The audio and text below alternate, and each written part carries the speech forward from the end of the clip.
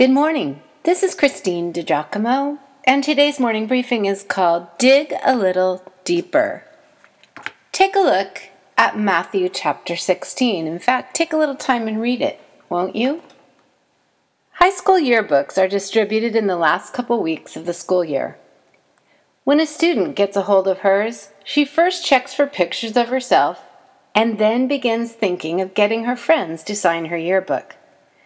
Though it has been many years since my yearbook was signed, I remember one obtuse signature very keenly. Don Kadich, who was funny, a year older, and a lot wiser than me, wrote this in my book. Roses are red, violets are blue or purple. I like peanut butter. Can you swim? Silly, but decades later, I still remember it, because the familiar rhyme was altered and sentences added that did not fit together. Sometimes in the Gospels, something is said to Jesus, and he replies with a seemingly obtuse comment. If we simply read right past it, we are left with question marks hanging over what Jesus was communicating, and are left feeling rather odd in our lack of understanding about Jesus. We need to dig a little deeper. Take, for instance, these two verses in Matthew chapter 16. When they went across the lake, the disciples forgot to take bread. Be careful, Jesus said to them. Be on your guard against the yeast of the Pharisees and Sadducees. Obtuse? Whatever was Jesus talking about?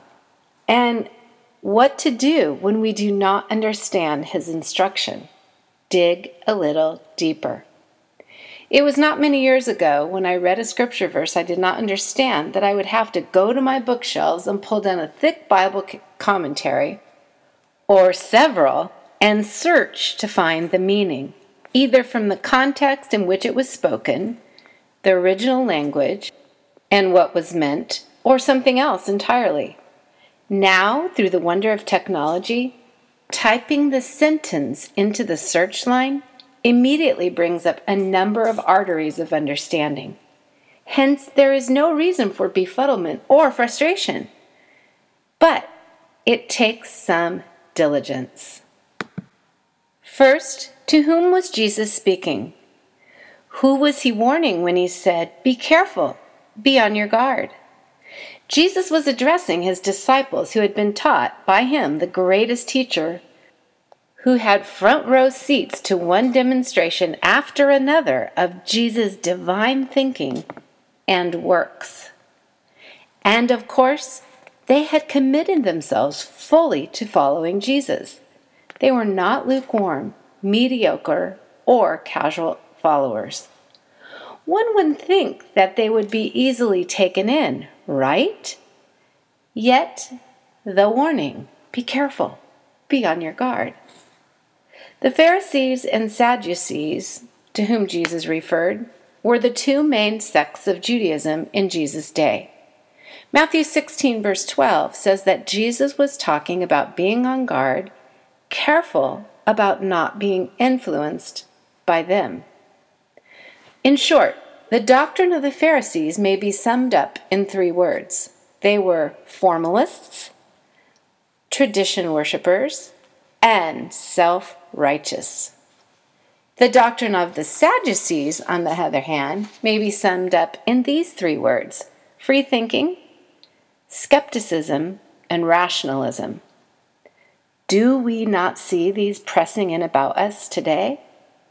On one hand, there is self-righteous, legalistic thinking of some believing Christians.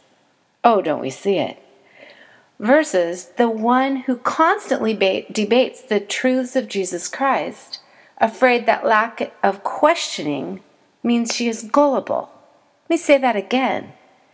There are some who continue to debate the truths of Jesus Christ, afraid that if they stop and just believe, their lack of questioning might mean they're gullible. Or then there's the one who accepts anything goes in regard to the faith, so long as one is sincere, because there is freedom. Of course, there is freedom in Christianity, That is why Christ came. But freedom that is bounded by truth. As Jesus said, then you will know the truth, and the truth will set you free. John 8, verse 32. But the verse right before that said this, if you hold to my teaching, you are really my disciples.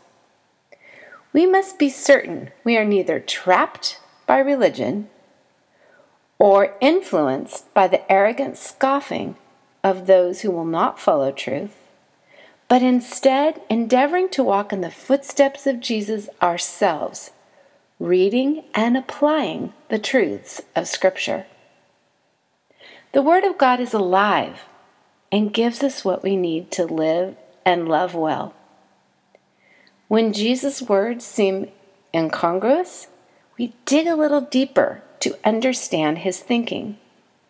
The words attributed to Jesus by the gospel writers were not accidental or superfluous either.